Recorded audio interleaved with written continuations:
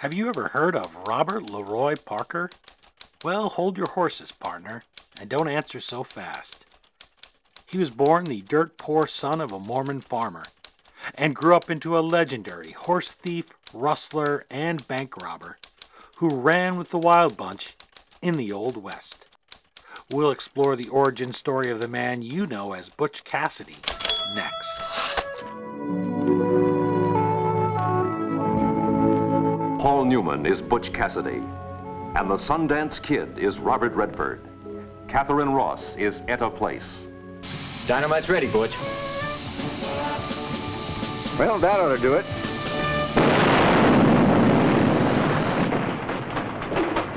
Think you used enough dynamite there, Butch? Most of this is true, and all of it blazes with action. You've never met a pair like Butch and Sundance. Hello, history lovers, and welcome. I'm your host, Dean Karayanis, and this is the History Author Show on iHeartRadio. Now number one in podcasting, thanks to loyal listeners like you. Wow, am I ever excited to talk about today's book. I really like this author. I really like this topic. Our time machine's going to be moseying on back to the Old West, where we'll meet a man who was behind one of the frontier's most romantic legends. And he had one of the all-time great nicknames. He's a fella who was a modern Robin Hood, who one of his many ex-girlfriends said, took care of more people than FDR, and with no red tape. Charles Learson is back to share his new book, Butch Cassidy, The True Story of an American Outlaw. If you're familiar with the sensationalized, thinly researched Hollywood depictions of Butch, you'll find the real man even more entertaining and charming. Charming is a word that comes up again and again in the book. People just like the guy. Charles Learson joined us previously to discuss one of my all-time favorite books, Ty Cobb, A Terrible Beauty. In it, this dedicated journalist redeems one of baseball's all-time greats, stripping away the lies of fraudulent sports writer Al Stump, who concocted tales of a brutal, belligerent racist that bore no resemblance to the Georgia Peach. You can enjoy that conversation in our archives at historyauthor.com, iHeartRadio, iTunes, or our YouTube channel. And you can visit our guest at Charles Learson on Twitter and Learson.com. That last name is spelled Leerhsen. You've seen Charles Learson's work everywhere from Sports Illustrated and Esquire to the New York Times Magazine and People. He has also been an editor at SI, US Weekly, and Newsweek. And by the way, former editors write some of my favorite books. I can always count on picking it up, and there not being any fluff in there. I love the way that they force every sentence, every anecdote, every word to justify its place in the book. Okay, now that we've saddled up our horses and hired a lookout to keep his eyes peeled for the sheriff, let's join Charles Learson and meet the ultimate Civil War baby gone bad, Butch Cassidy.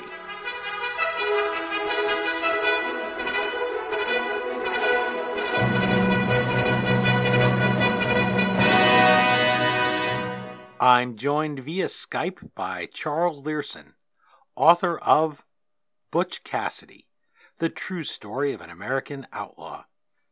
Welcome back to the History Author Show, Charles. Oh, it's great to be here with you, Dean. Well, I read this book quite a while ago. I was fortunate to get an advanced reader copy, which means I didn't feel guilty like I was desecrating it when I took the highlighter to it. I highlighted a lot of little passages, a lot of things that not only were about Butch, but places where I heard your voice coming through, things that were clever, your experiences researching the book. And Butch Cassidy was not what I thought I knew. I guess he's one of those names, just like Ty Cobb was in your previous book, that you think, well, I know everything about that guy. I don't need to read anything.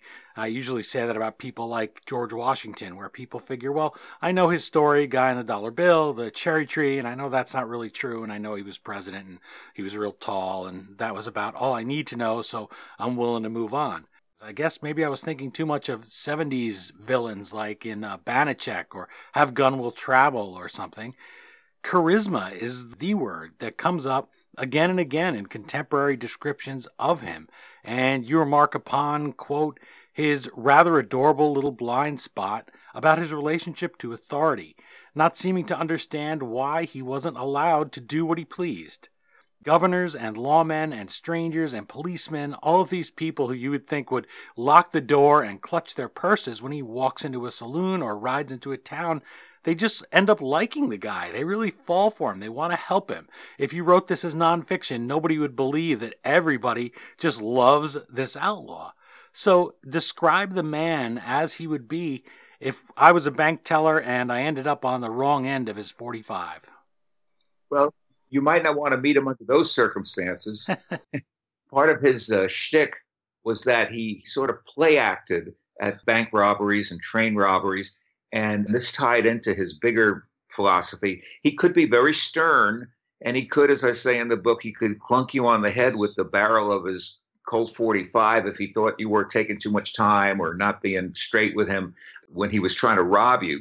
But all of that was done in a spirit of trying to create intimidation so you and he wouldn't move on to the next step, which was violence. He was a guy who, and I'm going to say this, I wish an asterisk could appear next to my head when I say this, who never killed anyone, asterisk, and had a rule about not killing anyone or even harming anyone, even financially, not even harming the everyday people who might be in the bank or on the train when he committed those robberies. The only entity he wanted to harm were the corporations that were shipping the money, running the railroad, or operating the bank. So he had that sense of morality built into him, and that came through in his charismatic personality, I think. It seems like something that a guy who would come and even steal your watch or say, give me one of your horses, would then say, well, I'll give you some money for it. Even though a lot of these stories become impossible for you to nail down as you're writing Butch Cassidy, the true story of an American outlaw, there are enough of them that are nailed down that you start to hear those stories and you say, yeah, that sounds like Butch. You really get to know him through your book. And you start to feel like if I had to be robbed, I guess, if I did have to be a bank teller, and I was just going to cooperate, and hey, I don't want to die for the money in the vault because it's not my money. He's a good guy to get robbed by because he's going to give you at least a chance. The way he speaks to the people and the way he'll pull back other members of the Wild Bunch that are maybe being a little extreme. It's not him, I don't believe, but there's one of them that he'll say to him, why don't you feel how great and luxurious the sky is above your head, right? In other words, stick him up, right? So I didn't expect that at all coming from him. Yeah. Mark Twain wrote a book called Roughing It, which was a sort of a travelogue or a memoir of his experiences going out west to try to mine for gold, I guess it was. And he encountered these people out there, outlaws and non-outlaws, who were, he said, kind of like human donkeys. They were just so dumb and devoid of any kind of rules of life, whether it was hygiene or morality of any sort. The West bred people like that, too, for reasons we could get into. But he was not that way at all. He was a guy who, Butch Cassidy liked fine clothes, fancy clothes. He liked the latest ragtime music. He was a big reader of books. You know, he was a meticulous dresser. He died in a suit of yellow cashmere, which just goes to show you what kind of a dresser he was, in an obscure place in Bolivia. And he was kind of a guy, as I think I say in the book, like yearning towards the 20th century from the 19th. He was yearning towards the new life that was coming and the new way of being. And so he was an enlightened fellow and was trying to learn as much as he could and be a modern fellow and not kind of wallow in the semi-human, semi-animal existence that it was kind of, frankly, possible to lead out west. You say that about him being modern and how he looks. And I thought earlier when I dug out the book, took it down off the shelf to do our interview, I thought he looks like one of those people that if you go to a park, they have you dress up in the period costumes and they sit you down. He looks thoroughly modern there. He doesn't look like one of these caricatures that we get from the Old West movies where the guy is unshaven and looks like he's never taken a bath in his life. He looks comfortable in those clothes. He looks like he could just start to speak with you. And he does through your book, of course, because we get to know him really well. He's not somebody that is the Old West that we learned from those radio serials, where you just think he's two-dimensional, he's just out for the money. In fact, he even takes this job, if you can call it a job, because in this period, you don't really have a lot of opportunities. And you write in Butch Cassidy that there's a question of why. It haunts you in every corner of outlaw history, and you say that cowboy crap gets old real fast. And I realize that those jobs, even though it sounds real romantic, it looks nice, you're out, you're in the sun, you're with animals, you're with horses, which are beautiful, but when you really have to do that work, and I've worked on a farm myself, it does get old real fast. So here's a young man that has a heart that does yearn for more than that. And I wanted to ask you, what will readers learn about that and his conflicted ideas about, should I settle down? Should I try to find a job where I'm in the 1800s version of a cubicle, or should I take it on the road? What makes him choose that, since he is a person of refinement and intelligence? Well, he makes that choice more than once and quite a few times, actually, in his life. His whole life, he wavers back and forth between the straight life and the life of the outlaw. And when he's in one position and viewed from a distance, the other position always looks quite attractive. You know, the outlaw life was, you made a reference to it. I think one lesson that I learned while researching this book was the power of boredom. I do say that cowboy crap got old pretty fast, that shoveling the manure and cleaning out the stalls and harvesting the hay, and it's great work and it's noble work, but it's incredibly boring. And the West is relentlessly beautiful and inescapably boring to work out there and to travel, to go from town to town. The distances were so great, and it was often a matter of weeks to go from town to town. And even to visit your neighbors was often a huge couple of day trip. People lived so far from each other. And that was part of what made the West difficult, was the isolation. The winters are very brutal in these states we're talking about: Wyoming, Montana, Colorado, Utah. He came from a very desolate area in southern Utah, Beaver, Utah. He was born, Butch Cassidy, in 1866. He was a poor Mormon boy, the son of people who'd come over. They were recruited by missionaries. They were converted into Mormonism in England, and then they came to America and settled in groups. And the whole Mormon settling of Utah is a well-known story. And he was part of that, and very poor. And I think a lot of what he did, and a lot of other outlaws, they were motivated by the need to have more to life than just getting up and doing the same thing every day, and just getting back in the saddle and riding every day, as nice as that sounds in the short term. So that was a big motivation for him and for a lot of other outlaws. I was very lucky to have the subject of Butch Cassidy because, if you've read a lot or even a little bit about the Old West, you know that a lot of those characters that we know through movies, Wild Bill Hickok and Jesse James and Wyatt Earp, people like that, they had an unsavory side or more to them. They were just names and figures that Hollywood got a hold of at some point and gussied up and cleaned up and turned into famous cowboys and cowgirls. But with Butch Cassidy, I was lucky to have someone to work with who went that same route, who was bored, wanted more to life, but then didn't sink down to a level of depravity that some of the others did. Wasn't a goody two-shoes, but was a moral man who actually stood for something. And there was an idea behind his outlawry, and that idea was to fight for the little man in the West and to fight against the big corporations that were coming in and doing such brutal and awful things to the little men in the Old West, the little men and women. You write in the book that he lived by a strict moral code, though you say he'd never describe it as that. Not steal from people who were going to starve. There's one story that you can't nail down for sure, but it's one of the many in the book where you say it really sounds like him. He'd taken the horses from some policemen and that he had the canteens, and so he rides back on the horses to go there and give them the water. Because there's so many other stories like that, you get a flavor of him as a human being, somebody who would rob a bank and he would go back and he'd blow the money. That was the thing, right? That was part of this moral code, that you're supposed to blow all the loot on a big bender and buy drinks for everybody and maybe not even have any left. How would that moral code manifest itself when you're in the Wild Bunch, when you're in a group with Butch Cassidy? Well, Butch's moral code involved not killing people and not hurting people, as I say, even financially, that when he and his gang would get aboard a train to rob it, people would naturally get scared. The passengers, they'd hold out their watches and their jewelry, said, here, take this. They wanted to seem like they were cooperating with him. And Butch and he directed his gang members to do the same thing. They would say, no, no, no, we don't want yours. We want theirs. And that incident, that kind of interaction came up again and again in the newspaper accounts of the robberies, that would follow the robberies.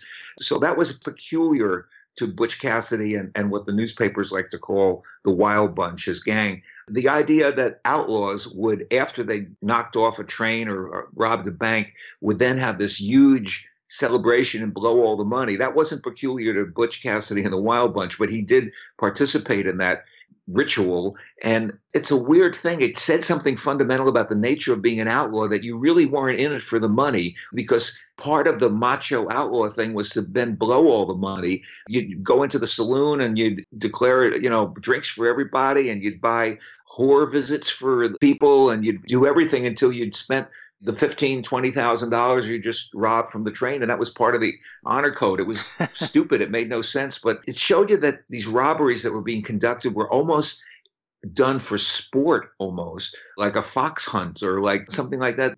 They were a set up thing that some of these guys, the smarter ones, they enjoyed the challenge of setting up the robbery and the thrill of committing it.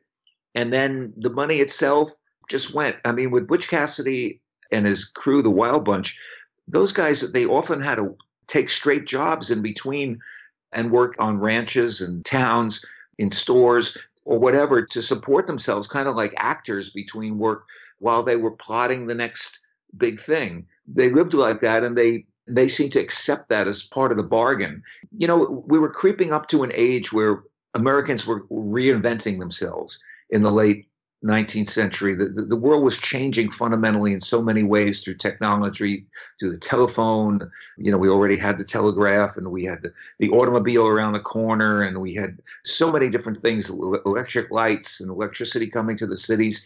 It was a revolutionary time, and a lot of people were going from small towns, north, south, east, and west, to the big cities, and they were reinventing themselves. Butch and his crew never quite got there, but they were still on that other side of the line in the 19th century, where they were trying to do as well as they could in terms of excitement and reinventing themselves in a 19th century context. They were just born a little too soon. They were Civil War babies, and they were born a little too soon for the automobile and things like that, but they were trying to reinvent themselves in a way that was less primitive. Butch was born in southern Utah, and he grew up in a cabin, one of 13 children in a little cabin. He didn't want to replicate that life, and he didn't want to then be the father in a cabin with 13 children. He wanted something else. That was a common American dream, right? He was a first generation Parker. His name was Parker, Robert Leroy Parker, and he wanted something better. And that idea of wanting something better and not settling for what your parents had motivated him. And in his case, he didn't go to Chicago or New York and become a streetcar conductor or something like that. He stayed out in the West, and he became something that intrigued him and amused him, which was an outlaw, a robber of banks and railroads, and a rustler of cattle. He was just going to do it on his terms, where it wasn't so seemly and violent. He was going to do it on terms that he could live with on his, and keep his conscience clear. You've been to that house where he was born, as I recall?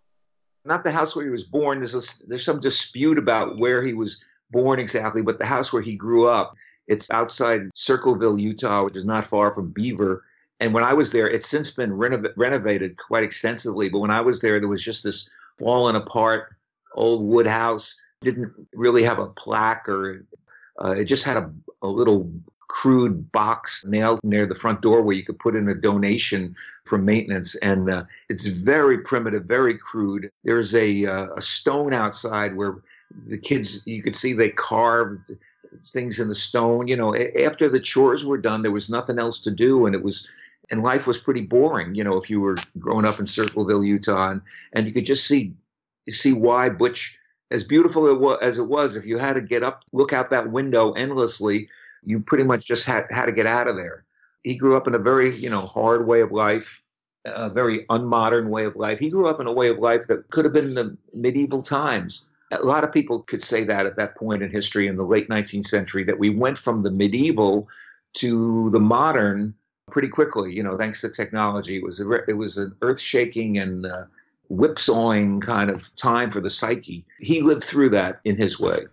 I want to dig a little into your research there. You go to places. That's an important part of researching a good book, is to go as much as you can and walk on those floorboards and look for the carved names and details like that.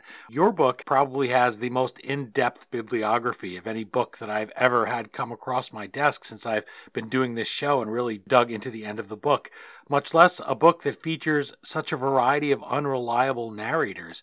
And I could imagine that would get frustrating as a researcher, but also you don't want to pass that frustration on to readers. You don't want readers to be frustrated with it and say, well, hey, this book says right here on the cover, the true story of an American outlaw. So give me the true story as much as you can.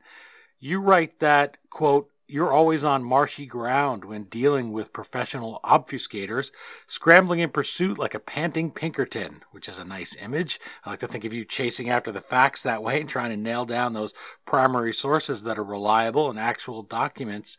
That challenge only gets worse as the years pass from your subject's death.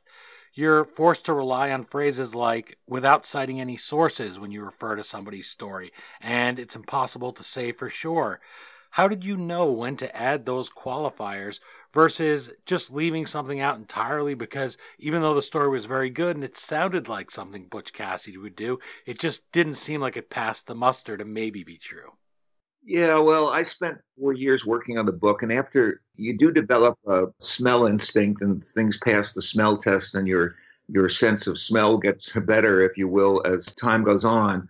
But you're right, it's difficult. I'm coming off a book where my last book was about Ty Cobb, and baseball player who played from 1905 to 1928. And baseball is a very different subject in the sense that people have schedules, and they're putting themselves on exhibit, and they go to a town. And in those days, there were so many more newspapers, so any town of any consequence has 5, 6, 7 newspapers, and they all write stories about the baseball game. It's very different here when you're dealing with outlaws. You're dealing with people who are trying to stay hidden, who, when they do have to say something to the press, it's usually under circumstances where they're awaiting trial, or they're in trial, or they want to put a certain spin on things, and then you have a case of the Western newspapers operating with very little information and even less conscience, will kind of make up things and say whatever they want. Butch Cassidy, I found more than 50 instances of his being reported dead, long before he was dead. So there were all kinds of stories, and people have taken advantage of that. This gives you a certain freedom too, of course, if you want to look at it that way, that you could say whatever you want. There are really crazy books out there that have Butch Cassidy helping Pancho Villa, and the Sundance Kid going to Europe and helping and the Middle East and helping Lawrence of Arabia later on, and stealing radium from Madame Curie. And another guy wrote a book where he said there were 5 Butch Cassidy clones fanning out over the Western landscape.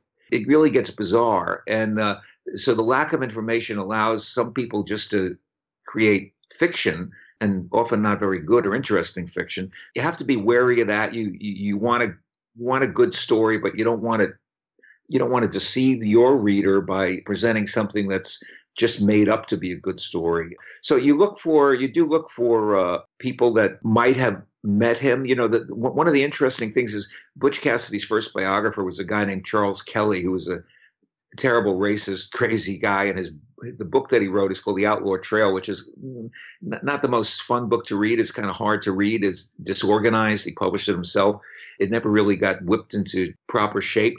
But he did us the service, Charles Kelly, of in the 1930s going through the West and finding old codgers who are still alive, who remembered Butch Cassidy, or let's be honest, who said they did, but who told their stories.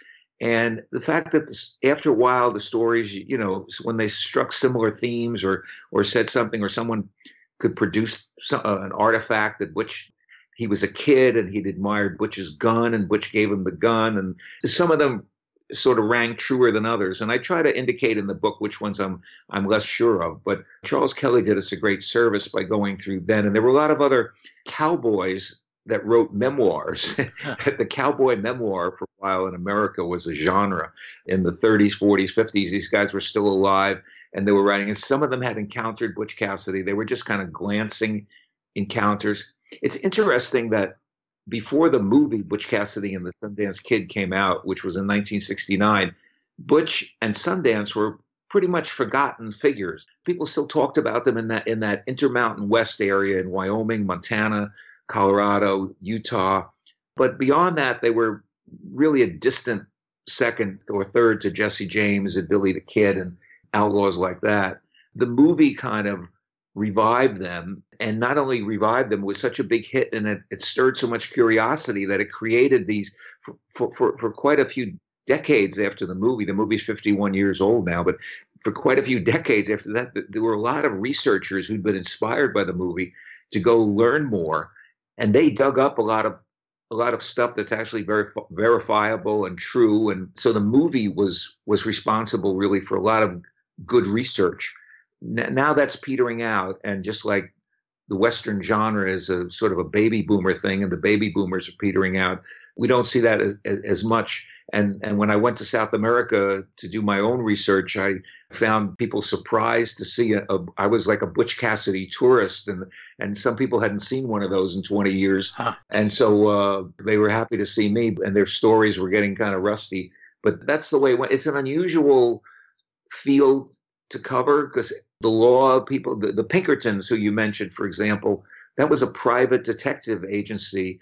They kind of filled the function of the FBI in the days before there was an FBI. They were the closest thing we had to a national police force, but they were a private company. So they worked for banks and railroads and sometimes big cattle companies, and they try to whip up fear of outlaws and crime so they'd be hired.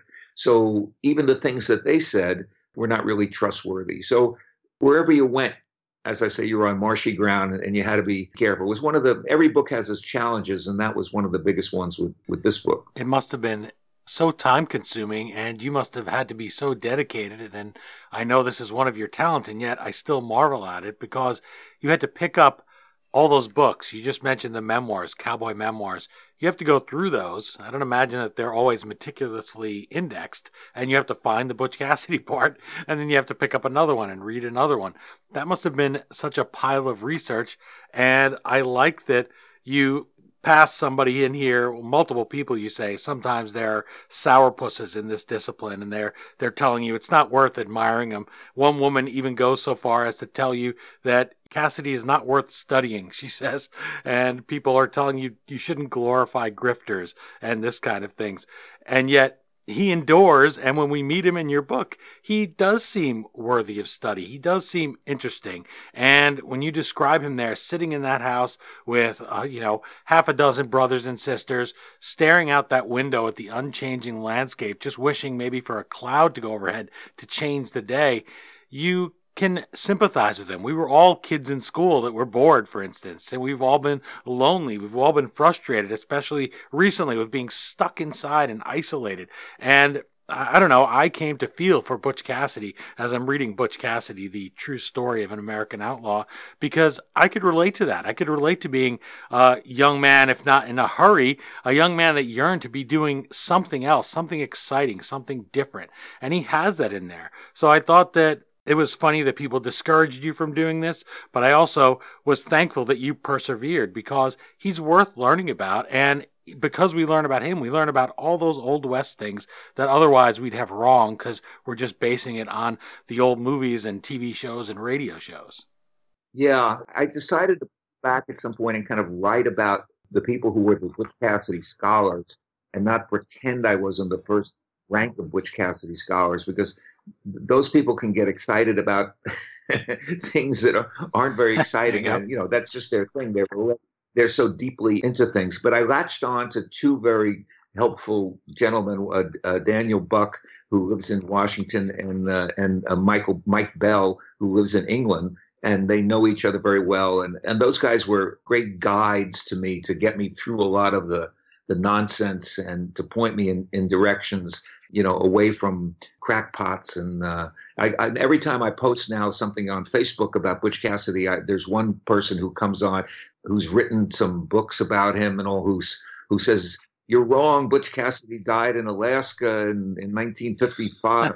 I don't even know how they decide on the places and the dates. But I did get into their world, the world of the sort of the fringe people and the kind of I won't say crackpots, but people who've been accused of being crackpots. And I had dinner with some of them, and it was fascinating to me. Some people have spent 50 years really doing this pretty much full time and working to support their Butch Cassidy habit. They get addicted to the research. Dan Buck, who I mentioned, is not a crackpot at all and brings very high standards to the research. He and his wife, Ann Meadows, Ann actually wrote the book. They wrote a book called Digging Up Butch.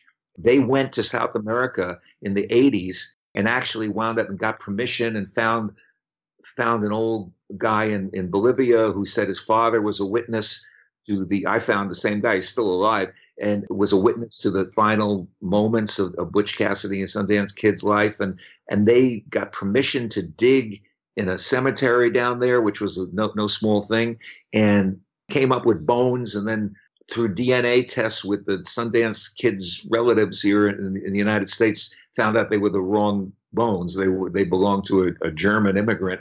So people have gone to that length to actually go into and to dig up and try to find the bones of Butch Cassidy and the Sundance Kid. So I made the decision to actually write about them too, and the people who were obsessed, sometimes in a healthy way, sometimes in a not so healthy way, with Butch. You're enjoying my conversation with Charles Learson, who is decidedly not a crackpot and who I have to say has given me the equivalent of my first drink here, the gateway drug into learning about Butch Cassidy. His book is called Butch Cassidy, The True Story of an American Outlaw. For more on the book and his epic biography, Ty Cobb, A Terrible Beauty, visit @CharlesLearson on Twitter and Learson.com. Tom Clavin, who I interviewed about his book on Wild Bill Hickok, which is titled simply Wild Bill, writes of our guest, Learson refuses to buy into the Hollywood hype and instead offers the true tales of Butch Cassidy, which turns out to be more fascinating and fun than the myths. The book reveals that Butch lived a full American West life before and during his time with the Sundance Kid. Let's touch on those silver screen stand-ins and their artistic license that was taken by the filmmakers. Listeners have probably seen at least some of Paul Newman and Robert Redford in that 1969 film by William Golden. He cared little for the facts. He wanted to tell a story, and that's despite the fact that he put in that trailer that I played at the opening of the interview that much of this is true. There are also hundreds of books out there that are of varying levels of veracity. How did the performances in that movie match up to the real man that you introduce us to here, so dapper with his bowler hat askew on the cover of Butch Cassidy? Well, this is a case, when you're a writer of books, you see, and you write it on a subject that Hollywood has touched, you see that Hollywood has no shame about changing anything, adding people, subtracting people, giving a guy a wife or erasing his wife from whatever. There's no shame involved. So, but in this case, William Goldman, one of the great screenwriters of all time, did only a little research. He was, as a kid, he'd heard about Butch Cassidy and he was sort of interested in him. It was kind of a back burner kind of thing. And I went to William Goldman's papers at Columbia University, where he went and where his papers are. And I found in the Butch Cassidy folder, like there was a comic book from the 50s and a couple of magazine articles and the script that he wrote for the movie. And so that's as much kind of research as he did.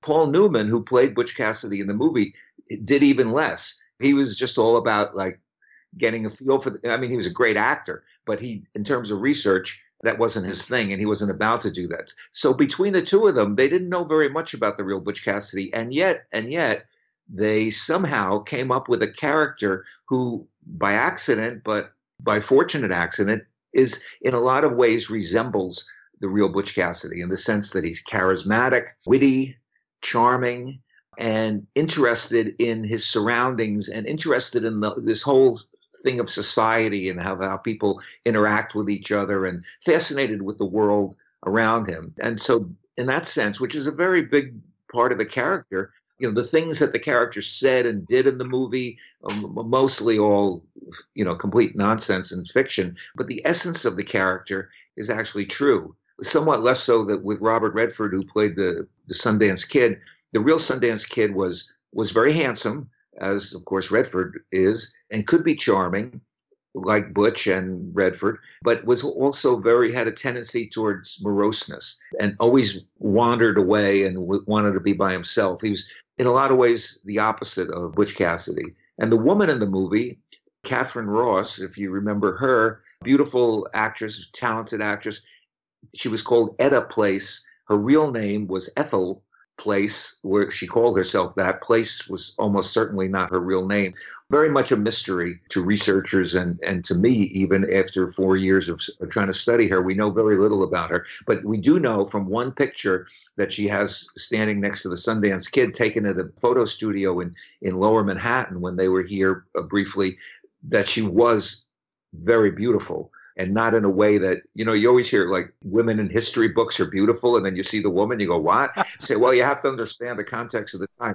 No, she was just beautiful. And you could see it in the picture. And not only that, but a crack shot and a great horsewoman, admirable in many ways. And she went off to South America with the two of them. She never had been Butch Cassidy's girlfriend. And in fact, we can get into that. Butch's relationship with women is I said he was very squirrely about women. And there are Western scholars who think he may have been gay.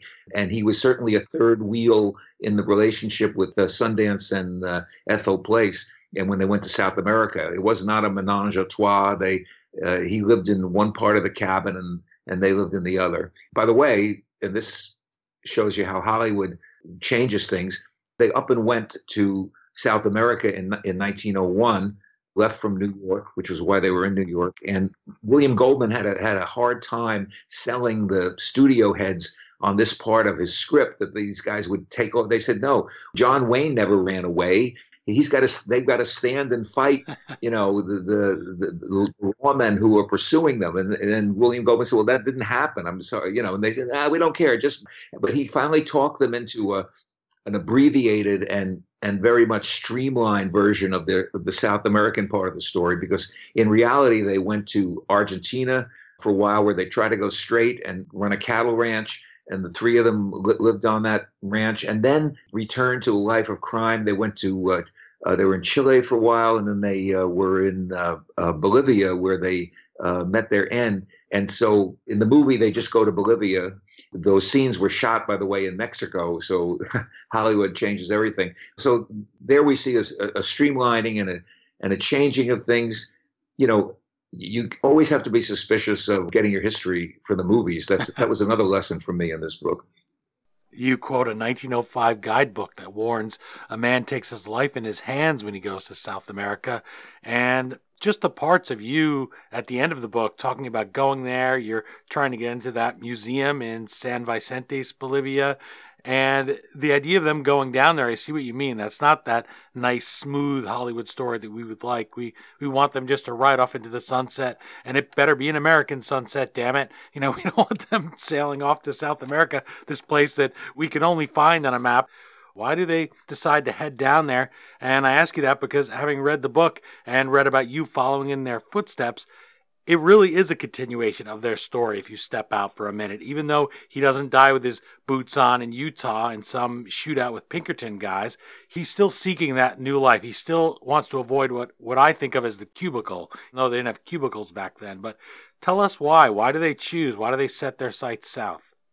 Well, there were a heck of a lot of Americans going to South America when they went, because if you wanted that experience and you were living in the eastern part of the United States, say, where the vast majority of the people were, you could go to the American West. But they'd already done that, and their name was out there, and there were wanted posters all over for them. So they felt they needed to go someplace. South America back in, we can only guess because they never said, but it was a very familiar land to them. If you went, once I got to Argentina and even Bolivia, I saw that if you kind of took a map, if you will, imagine, and like folded it in half and like ink wasn't dry, and you touch like the landscape, the weather in Argentina is very much like the American West. You could be there. You know, the mountains, the streams, the open prairies. It's all very similar, and so there was that. Actually, South America, when they went at the turn of the 20th century, was a booming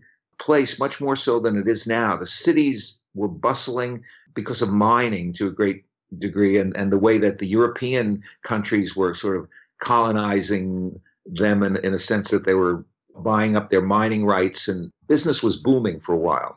I was going to say it wasn't a third world country, but it was on its way to being a first world country, and then stuff happened, and now it's very poor and depleted, and you could still see the infrastructure of some of the cities that were there in Bolivia and all, to Pisa and all where I was, which was the nearest big city to where they died. And it was a place, and it remained so after. It was a place for starting over.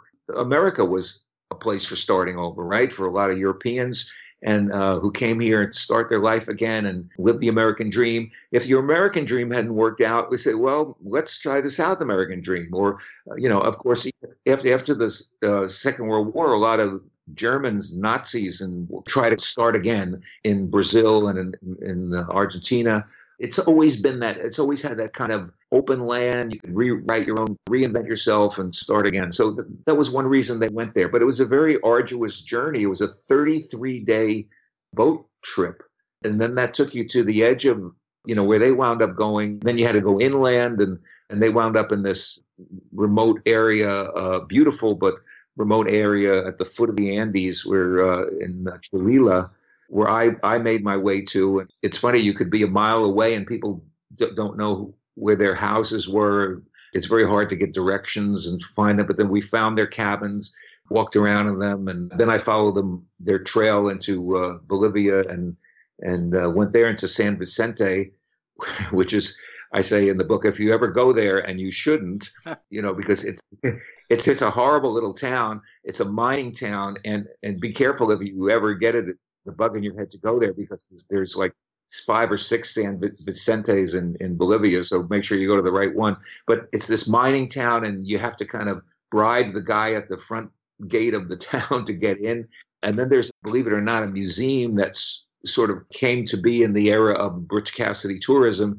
And there's a few scattered phony items in there. But as I say in the book, I think Butch would have got a big kick out of that, because he was all about this sort of like cynical, skeptical attitude about stuff and about, the P.T. Barnum aspect of life. And also he was a professional obfuscator and a professional fugitive. So he would have kind of liked this idea of that all this misinformation and misdirection was going on in the museum. At this museum, you can see the bones that Dan Buck and his wife, who I mentioned earlier, Ann Meadows, dug up, that are not Butch Cassidy's bones, but which are labeled as Butch Cassidy's bones in the museum.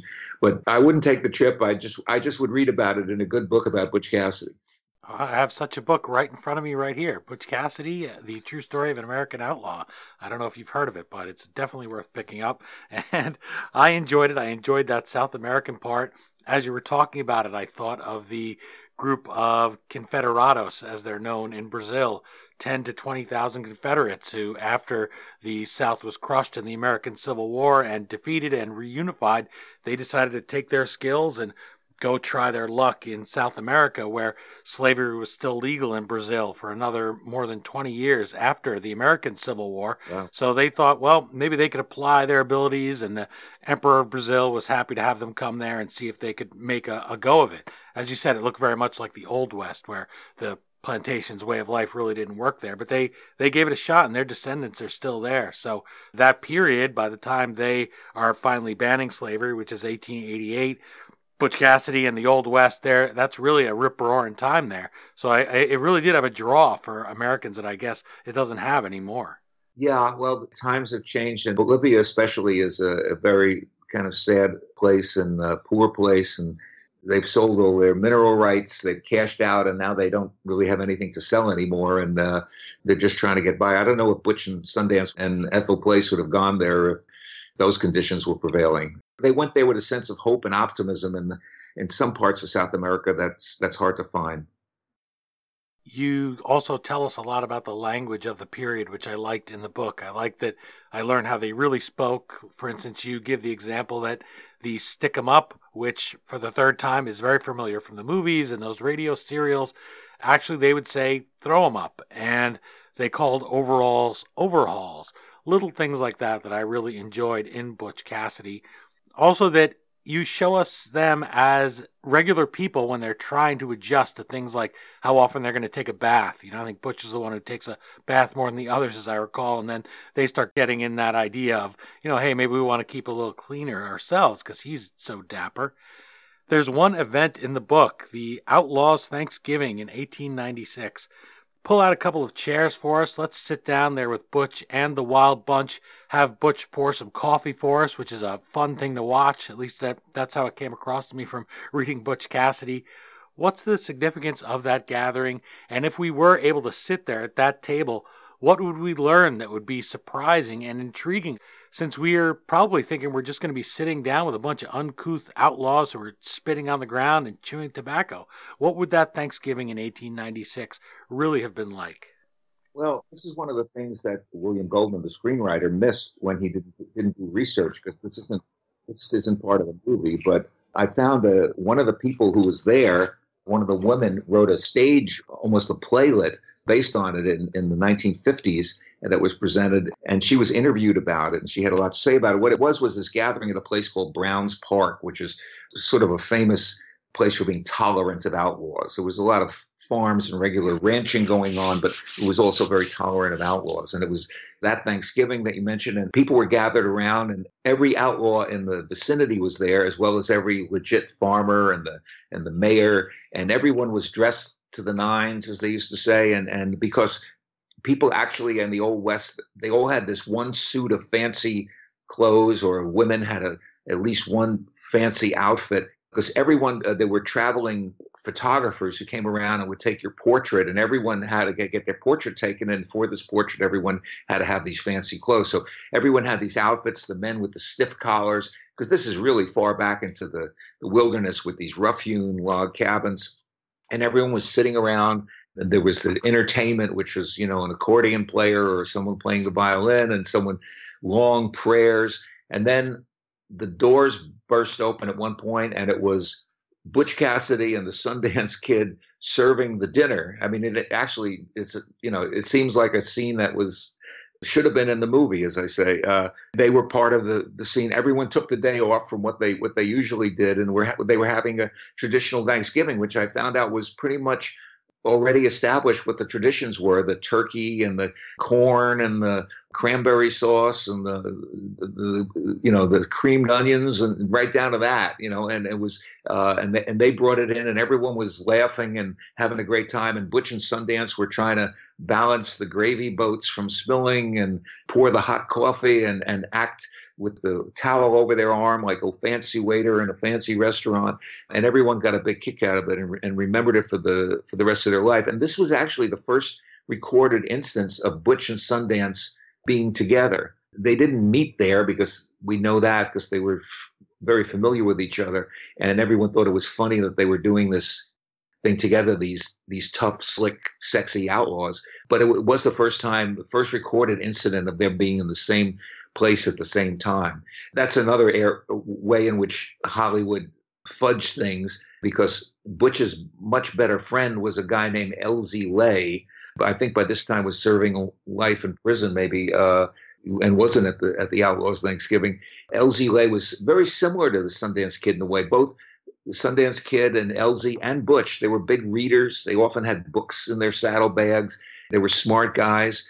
Elzie Lay's grandson, who was quite very old, and he died in 2017. I got to interview him in his last months of his life, and he said to me, well, they wouldn't have they didn't want to make a movie called Butch Cassidy and Elzie Lay. It just doesn't sound as good. Yeah. So they made a composite character of Elzie and the Sundance Kid, and that became the Sundance Kid character in the movie. And here's another little fun fact, that until just before the movie opened, I think it was a matter of a month or so, the movie's official title was The Sundance Kid and Butch Cassidy, just because that name sounds so good, The Sundance Kid.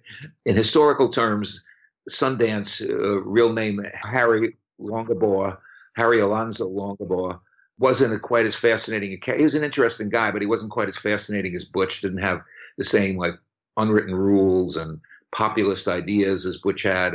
But in terms of the name, it worked very well in a movie title.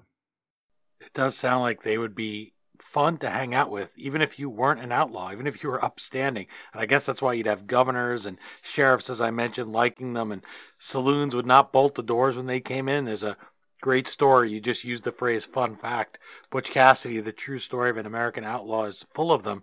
One of those is that they get drunk and they shoot up a bar after one of their big scores, and then they come back hungover the next day and they count up the bullet holes that they left, and they give a silver dollar to the tavern keeper for every hole that they made in the wall. It's just fun that they would do that, and it shows something. It goes a long way towards softening that idea that maybe would make you cheer for them at the end of the movie. In fact, if people haven't seen the movie, I won't ruin it, but, Hollywood wants a happy ending, right? And so anybody who obviously is gone by now and goes down to Bolivia and dies the way that they do, that's how what people wanted to see in a movie. And when you see a little story like that where they don't have to do that, and we've all been hungover, I would assume, maybe the kids that he grew up with there in Mormon, Utah weren't, but often you're ashamed of how you acted the night before, right? Like you're going to go back to the bar while you're hungover, while your head is splitting open, and say, well, we're going to do math because we're going to count all these, and then we're going to pay the guy our money. I thought little things like that, and there are so many of them in the book. I compliment you for your ability to keep them all straight and keep the book moving so fast. This was a book that defeated any attempt to skim it. I never felt that, hey, I want to skip forward here to the more of the shoot 'em up part. It really is jam-packed, and their lives seem like they were so full. And then you get the Wild Bunch in there. You give us views and insights into those people that rode with them in this loose conglomeration of a group. Who would think of them waiting tables, things like that. It really is a fascinating portrait. And while you're telling us about them, we learn so much about that Old West world that is a place maybe we wouldn't want to visit, but we want to know what it was like because it is romantic and it is part of our shared history. Yeah. It was a great education for me to go out there to drive around in the West. I'm from New York City, and I hadn't spent much time at all out in Wyoming and Montana. It's a place where you set your GPS, and the voice on the GPS says to you, in 386 miles, bear left. Yeah. Because those are the kind of the hunks of space that you have to travel just to get to your motel or whatever. It was a very educational experience for me, very enlightening, and I got to see why Butch wanted to sort of spice life up a little bit. Well, even if I hadn't interviewed you last time at Radio City, I would have had an idea you were a New Yorker because you use Yankee Stadium as a unit of measurement. You say that the whole population of Wyoming in Butch's day could have fit into Yankee Stadium. So it gives you an idea of the wide open spaces. And for somebody who we would probably describe as a people person, it was hard for him to be so isolated, to never see a new face, to never meet a new person, to never be able to ply his trade, which seemed to be the glad handing. You could see him being a politician, or many of those Old West gunmen did go into the law and they went into writing. You said they write their memoirs and stuff. So you could really get an idea of why he wanted to live a life. I mean, look at Montana on the map and then look at that crowd at Yankee Stadium and imagine those people just scattered there. No wonder the guy wanted to get out of the West and go where the people were and have some fun and hear some cheers. Right. He was a natural entertainer. I guess he had that in common with the man who played him in the movie, Paul Newman. He wanted life to be interesting and entertaining and upbeat and fun. And he was stuck in an area where, alcoholism, suicide was a huge problem because of the isolation and the distance from each other. Not in the East, but around Ohio. And we started to get out of into the Midwest when they had the land grants. They gave people a certain amount of land, and you were able to survive on that amount of land. And then when out past the 100th meridian, it wasn't working. The soil was too arid. So they gave people who just applied and filled out the forms, you got free land, and you got a tremendous amount of it sometimes. But that worked against you ultimately because you were so far from your neighbors. You were isolated, and heavy drinking and depression and suicidal thoughts and actual suicides were part of life out there. And a lot of people, I read a biography of Laura Ingalls Wilder, the woman who wrote The Little House on the Prairie. And the woman who wrote that biography said that, the Homestead Act ruined more lives than it helped because getting all this free land was was a double-edged sword at best. You got a lot of free land, but then it was very arid land, and you were very, very far from the next human being, and that's turns out to be not a good way to live. So the West had its challenges built into it, and that were very different than the John Wayne movies we were seeing. Well, I can hear hoofbeats of a posse in the distance, and I do have to compliment myself for not using that many Old West puns. I wanted to keep this as factual as possible, and those cowboys weren't all talking like that all the time and spitting tobacco into the spittoon, although that's a great sound to use in the movies. We have time for one final question, and I hope I've done my job here. Listeners can hear just how much I enjoyed reading this biography, but I wanted to give you the chance to make your pitch. So, why should readers pick up Butch Cassidy and learn, as the subhead says, the true story of an American outlaw?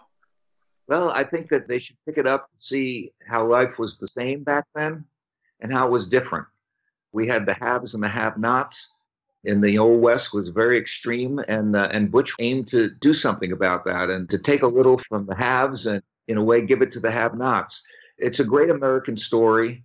And it's a kind of a story that's gotten lost. And to go back and to rediscover something, an important story about America, not just about this one man, but about the way life was in a great hunk of these United States, I think is a worthy reading adventure. Well, Charles Learson, author of Butch Cassidy, The True Story of an American Outlaw, thank you so much, not only for your time today, but this story of an America with the haves, have-nots, and have-guns will travel. I always enjoy talking to you. I am sure I'll think of Butch Cassidy and mention it just as much as I do Ty Cobb, A Terrible Beauty. Two really great books of scholarship, great books about going back if you want to see how to go research a topic, not be discouraged by people who tell you not to do it, and then write a book that's fast-moving, brisk, really enjoyable. I find myself reaching out and picking up the book just because it's great to hold it in my hands and think about just how much great value you get out of reading it. It's another fascinating subject. You really did Butch justice and the America of that Old West. I wish you the best of luck with your book as you mosey on down the trail, and I can't wait for the next time I get a book in the mail that has the name Charles Learson on the cover. Well, thanks so much, Dean. It's always a pleasure to talk to you, and today has been no exception. They were outlaws, running out of time and out of space, and a changing world was closing in on them. From the American West to New York to the dangerous new frontier of Bolivia. Again, the book is Butch Cassidy, The True Story of an American Outlaw. As always, you can find the Amazon link to purchase your copy at thehistoryauthor.com page for this episode. By buying the book through us, you help keep the flux capacitor on our time machine trotting along like usual. I tip my cowboy hat to Charles Learson for joining us and for introducing us to the real man behind the Old West legend. Follow him on Twitter at Charles Learson and visit him at learson.com. And while you're at it, let us know what you think of the book and Butch on Twitter at HistoryDean, Instagram at The History Author Show, or Facebook.com/HistoryAuthor. You can also find our full archive of 200 interviews, so subscribe there if you can spare a click. And I also want to mention that next month we'll be celebrating 5 years here of the History Author Show.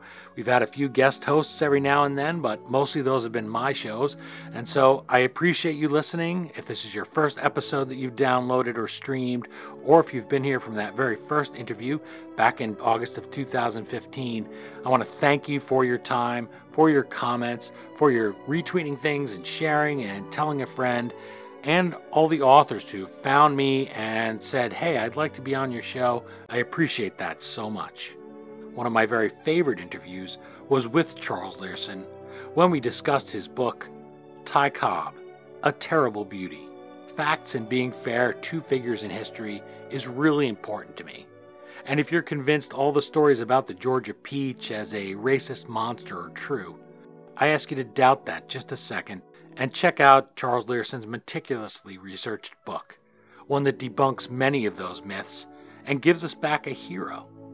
Well, that's it for this Old West installment of the History Author Show. I hope you'll join us for our next all-new interview right here on iHeartRadio. And if you're an iTunes subscriber, please take a minute to leave us a review. Until our next trip into the past together, thanks so much for time traveling with us today, and have a great week. We still call it Broadway, but what's in a name? Take it from Georgie, it isn't the same. On the east side, west side, things ain't like before. There are tears in the eyes of the regular guys. Oh, New York ain't New York anymore.